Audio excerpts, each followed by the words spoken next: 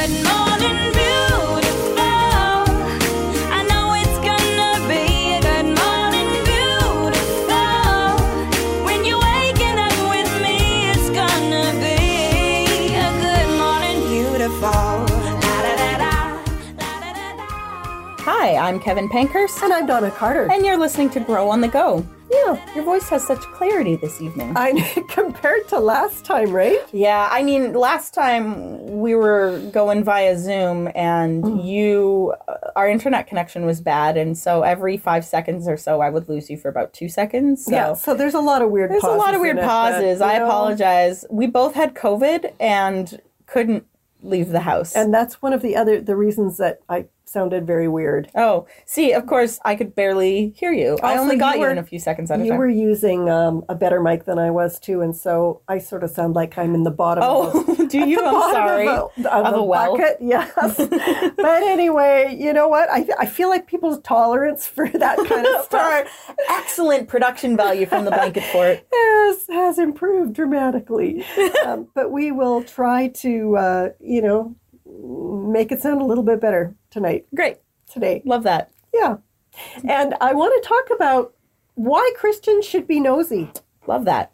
Do you? Sure. You love being nosy? I love knowing things. Actually, okay, brain blast. I wonder if that's where nosy comes from. Like it could be literal like nosing around like a dog. So, rubbing your nose in something. But like also like I like knowing things. Nosy. K-N-O-W-S-Y. Nosy. Oh, well, one time I heard a pastor say that most people are only 3 questions away from tears. Oh, if that. Isn't that an interesting idea, though? Yes. I mean, it's. I say a lot. Don't ask questions you don't want the answers to. Yeah. Well, because I will tell you, and you may not like it. I was curious to see if that was scientific in some way, and so I Googled it, and I couldn't find any scientific evidence behind it, or studies or anything like that. But I did find a YouTube video of a CNN interview of tennis great Roger Federer, and it literally only took 3 questions from the interviewer before Federer was fighting tears. It was interesting because they moved from his success in the game of tennis.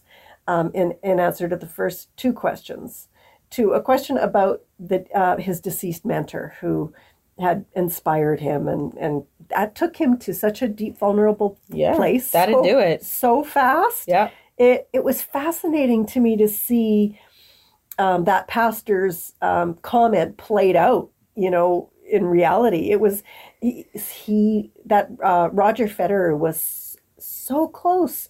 To tears, like they were there. They were waiting in the wings, just waiting in the wings, just below the surface, to change the metaphor. And it's probably true that most of us are 3 questions away from tears, right? Mm. We all have hurts and stress that we're managing at any given time. And I think if we are in tune with the people that we meet, and we really listen to their words and their hearts, we can often access a really vulnerable place in them that needs care. Have you seen Encanto yet? No. So it's a new Disney movie with music by Lin-Manuel Miranda, who I love. I know you do. And there's a song that's like super catchy and fun to listen to called Surface Pressure. And the lyrics we almost had an awkward Zoom pause. No, sorry. I'm trying to remember the lyrics. The lyrics are, like, you listen to them, and they are profound. Like, one of the lyrics is, under the surface, I'm pretty sure I'm worthless if I can't be of service. And just, like, talking about all of her family's expectations riding on her, and, like, if she can't do the things they expect of her, everything falls apart, and she cannot show any cracks. She can't take a break, and she feels all this pressure. And I think it's really resonating with like parents of little kids that are watching the show, the movie, and they hear it and they're like, "Wait, why am I crying? What's happening?" And it's like it is poignant. I love Disney's. I'm going to have to watch that one. Yeah. I heard a rumor that I have access to the Disney Channel. You do? With Disney Plus, yes. Disney Plus, yes. Yeah. Okay. You do. Okay. Yeah. I'm going to have to get that password from you. Yeah. All right. I'll have to get it from Scott. Oh. But it should actually be set up on the computer that you guys stream from, because Okay. that's how we watched Hamilton. Okay. Yeah. Good to know. Yeah. So obviously we're not going to be nosy just to be voyeurs of people's Yeah. pain. Emotional tourists. Yeah. Oh, I like it. Thank you. Yeah. But we want to be nosy so that we can show care to people, help them heal, and introduce them to Jesus, who is the healer of hearts. So the danger of appearing nosy when we ask too many questions obviously exists. But I found more often than not, people long to tell their stories and to be heard by an empathetic listener who really does care. Both you and your sister had the same preschool teacher. For the sake of the podcast, we'll call her Mrs. Jones. And she was such an amazing lover of children. I just, watching the way that she interacted with little people just taught Children. little people, little Yeah, little people often refers to people with dwarfism. dwarfism. We're referring Okay. to children, yeah. Yes, we are referring to children. Sorry about that. No, that's fine. I just wanted to clarify. Thank you. Thank you. The way that she interacted with little kids taught us so much about, and when I say us, I don't mean you, I mean Dad and me. I barely remember it. So much about really seeing people and really listening to them.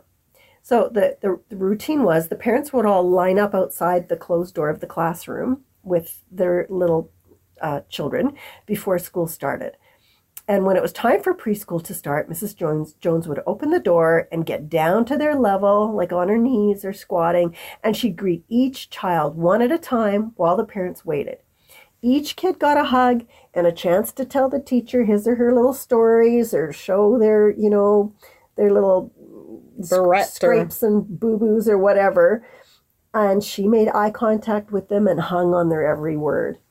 And then after school, the process was repeated sort of in reverse. The parents lined up again outside the door, and Mrs. Jones knelt and gave each of the children a hug before they left the classroom and were reunited with their parents.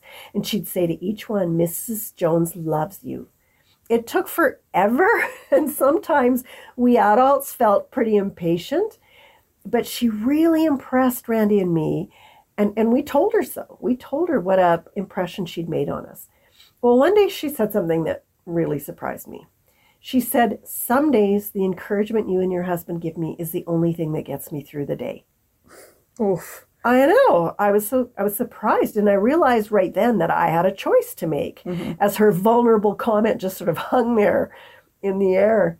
When people don't, I mean, maybe I'm wrong, but my instinct is like, people don't say that just for their own satisfaction. That is It's an invitation. asking, yeah. It felt like an invitation for Yeah. sure.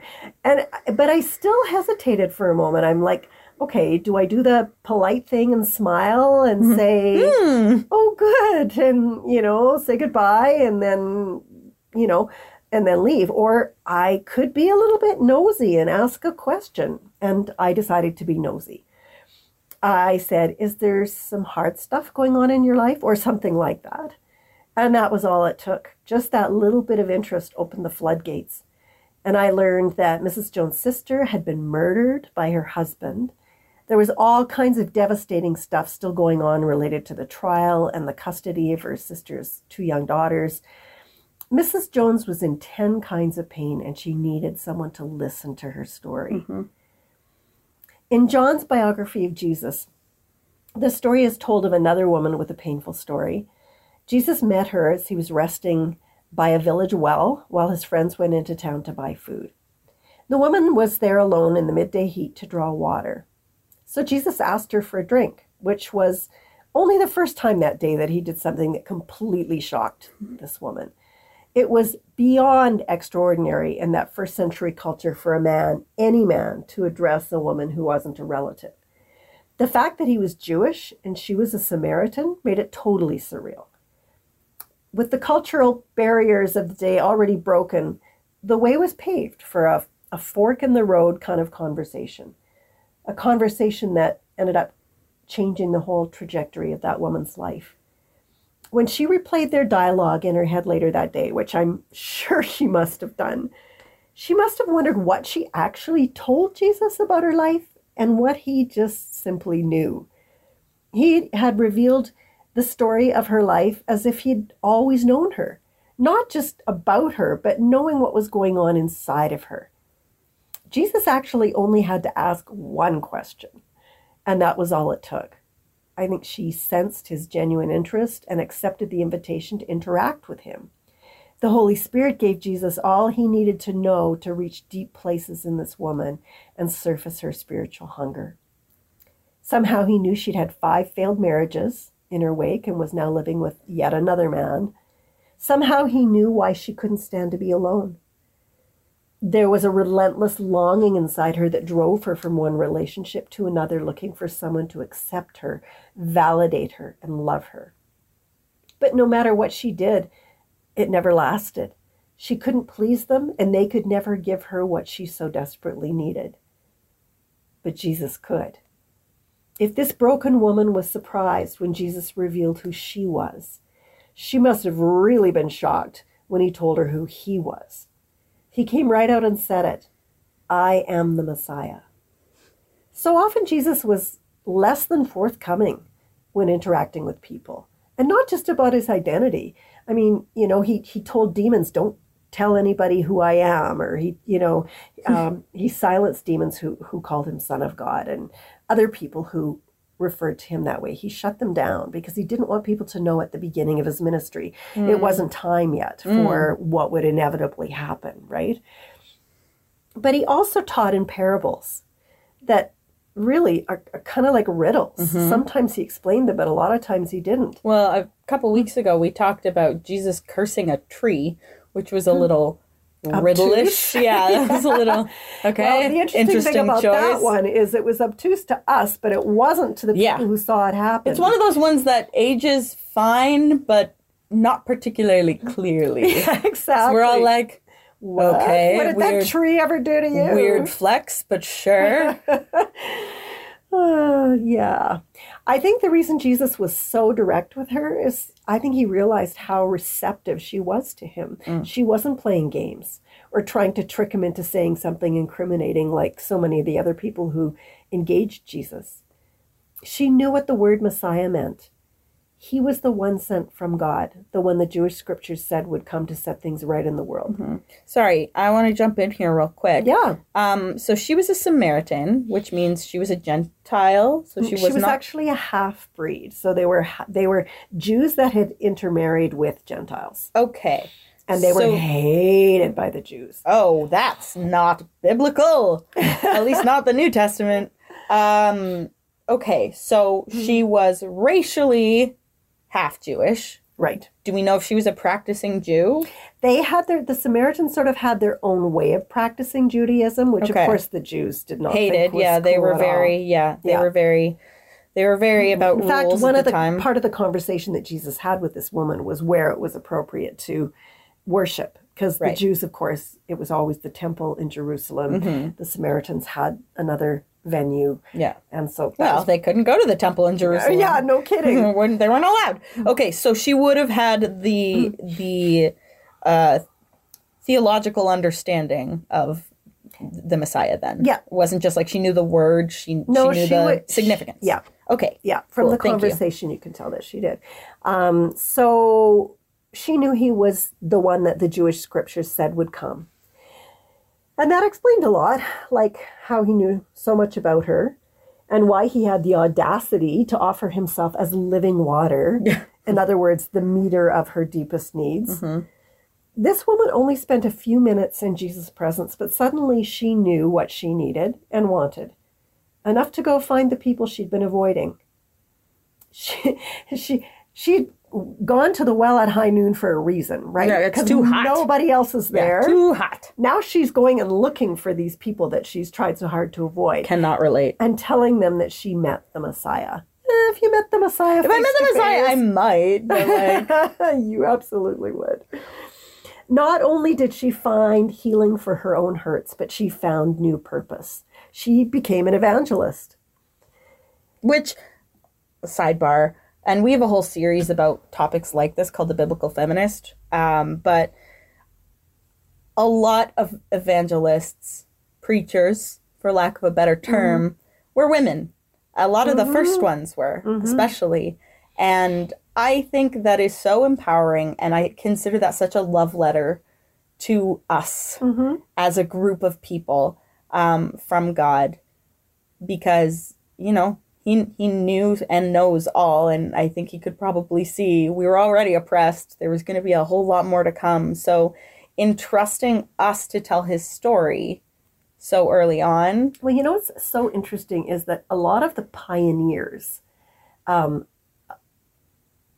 evangelist pioneers, so people who've gone to new places, like missionaries, and also the people who brought the gospel to Western Canada. Like, we're not going back that far here. Those were women. Well, a lot of them were women. And, I mean, look, not to get misandrist, but a lot of social movements were very much championed by women, often women of color, too. So, yeah, I think, and this is a whole other podcast, but I think a lot of the oppression that women have faced are the result of spiritual warfare and the potency that makes sense that we have as communicators, as empathetic humans who natural networkers who have that piece of who God is, in the way that we can communicate and love. And sorry, this is such an aside, but it's something about which I'm very passionate about. Really? Yeah. If you're not a woman, it doesn't mean like evangelism's not for you or any such thing. I think almost every religion, and Christianity is no exception, and I'm talking about religion, not the faith system, but the institution.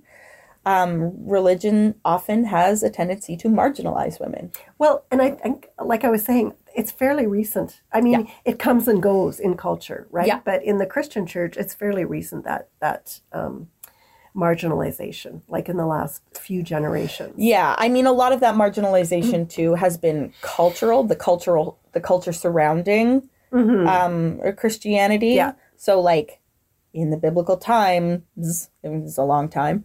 You know, it was cultural, but now culturally, women are still marginalized, but significantly less so. However, there are still churches that don't allow women to be ordained or to lead the church or what have the you. Elders or deacons or what have you. Yeah. So anyway, that's kind of an aside. that is a whole other show, but it's important to me.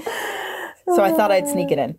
Well, let me just go back to talking about Mrs. Jones. Yes. After that encounter of her having her story heard with empathy.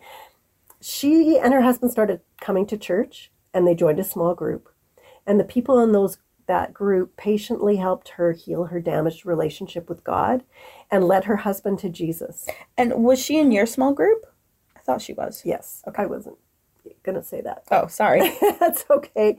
And we stayed in her life for many years, and we watched her learn to draw comfort from God, even though life was still painful and hard. Let me just go back to your question. We weren't leading the small group. No. You were that just small part of group. it. Yeah. Okay, so showing that we care by learning to ask sensitive questions can be the catalyst for somebody to heal and grow and even come to faith. A great question that my husband often asks people in his life is, you know what it is? How's your heart? Or how are you in your heart, depending. Often, how's your heart? And when we ask, how are you? People just perceive it as a polite, obligatory greeting, right? They don't assume that you really want to know how they are. But asking, how is your heart, is different. Yeah. And people respond differently. Well, and I grew up with this phrase. And so it is in my lexicon. And so I didn't really realize, I actually remember texting you guys, is that a Christianese thing? And you were like, I think that's a dad thing, but I use it at work. and now other people use it at my work. Oh, that's cool. Yeah, I've got I've got them using a few. Our family kind of jokingly uses that would be a ministry to me sometimes, and I'll say that at work, and people think it's so funny that they try to use it, but they misquote it, so they'll be like, that would be like church to me, and I'm like, no, that's not what I said, but sure. Okay. Funny. But yeah, it is a great phrase, and sometimes people hear me say it for the first time, they're like, I really love that, and I'm like, yeah, it's very effective. It is, because people know that you're not just asking, so how are you? Oh, Yeah. never mind, I'm not listening anyway. Yeah, You yeah. know? Or like in the UK, they'll say like, all right, which to me, I'm like, I mean, like on an existential level, I guess. Like, but they're not actually asking. And that's the same as how are you? We are not asking. We're Right. just like, this is the nicety. The polite Yeah. social thing to say. Yeah. So what other questions can we come up with that we could ask someone to show that we really care about them? I usually do, how are you doing? Like actually doing. I use how is your heart a lot. I do, and this is very corporate sounding, so you may want to adjust it, but I do a lot of how can I support you? That How can I help? yeah, that doesn't necessarily allow them the space to speak, but it does show that like, hi, I'm willing to be involved if you want me to be. Yes. I don't know if you watch New Amsterdam. It's I do not. a medical drama on TV, and there's this guy. He's the medical director of the hospital, Max Goodwin, and he's famous for this. He asks everybody, "How can I help you?" And he means it. Like Yeah. it's genuine. So that's another one. Can I pray for you?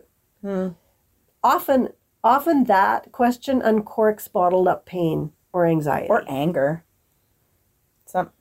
Sometimes people get people are angry at When you offer to pray for them? yeah. I have never ever encountered No, that. I mean I've seen I haven't encountered it myself, but I've kind of seen it unfold. A lot of people are really angry at God and people that they consider his envoys. And there's usually a really good reason for that. Yeah, for sure. I just have to say You've never encountered I have it. never encountered that. Someone will often immediately start to cry when I ask that because they do feel cared for. Well, and that's how my husband came to Christ. Yes. I did not bring him. Someone else did. Yeah, that was a pretty cool thing. Someone came up to him in Home Depot and asked if they could pray for him. So it is a very effective tool. Yeah. And he wasn't, to be fair, he wasn't just accosting everyone in Home Depot. No, he God came- specifically directed him to talk to Scott. Yeah, he said like, I don't know what you're going through, but I'm feeling very directed to talk to you or to pray for you. Is that okay? And Scott was like, yes. And we'd been going to Alpha, so like the timing was just a little too coincidental to be a coincidence. Yeah, no kidding. Yeah. Well, maybe how can I help is a less intimidating question than can I pray for you? But that's a question that maybe could be used to soften the ground for a follow-up question that maybe goes a bit deeper. And it is scary, I admit it. And at times we're going to be considered nosy. But what's worse, being thought to be uncaring? Yeah. I mean, I'd rather be considered too curious than uncaring, Yep. personally. Yep. I would rather err on the side of curious compassion. One, and I think qualifiers can be really helpful too. Something to the effect of like, I don't need any details if you don't want to give them to me. You can say as much or as little as you're comfortable with. It's not about understanding the situation. It's Yeah. about you getting what you need. And yeah, and in the case of prayer, of bringing what you need before Jesus. Yeah. I've hugged a stranger who was crying outside the vet's office. I asked some questions. She had to put her dog down, and she was just trying to get it together to do that. I've prayed with a stranger weeping on a park bench because her pregnancy was at risk. That was a really interesting one because I passed this back alley on my walk. I was walking my dog, and I saw this homeless guy in the alley, and I thought, I'm supposed to pray for that guy. And I could not get his attention. I couldn't get his attention. And so I thought, okay, well, I clearly didn't hear that right. Not, so you know where where you used to get the bus to school? Yeah. So I'm heading toward that green belt, and the alley is like, I don't know, a 1 minute walk from the benches where that's where the woman was, and she's crying, and I think, oh, okay, this is the one I'm supposed to ask. And I got my wires crossed here. And so I prayed for her, and I asked if I could pray for her, and she said, oh, yes, please. And, and I think I said something similar to what you said. I don't need to know details. Whatever you want to tell me is fine. God knows. And it was cool. I've also chatted with a woman whose husband had just left her while in a very awkward state of undress in the gym locker room. Oh, I'm like, God, awful. couldn't you wait till I had all my clothes on? Oh, you were undressed. I thought she was undressed. I'm like, that's not so bad. No, I was. And so anyway, I mean, we were both dressing while this conversation was happening. But I think that, sometimes representing Jesus means we have to get over ourselves and over our concern about our own embarrassment and reputation. It isn't about us, right? It's about other people. And loving people often means getting out of our comfort zone and being nosy. Well, and I also think it doesn't hurt to do a check-in with yourself. Am I being nosy? Because, the reality is you're probably not, you'll be able to tell when you're being led. But, it's just kind of a reminder, you don't need to ask prying questions. And, you can Absolutely, just let them be sensitive. Yeah. Right? Yeah. And just don't let your nosiness get the better of you in that situation. Because boy, would I like to know what's going on. You know what? In my experience, I usually feel awkward enough that I would be so happy to just be released. Yeah. I don't want to be part of this. That's fair.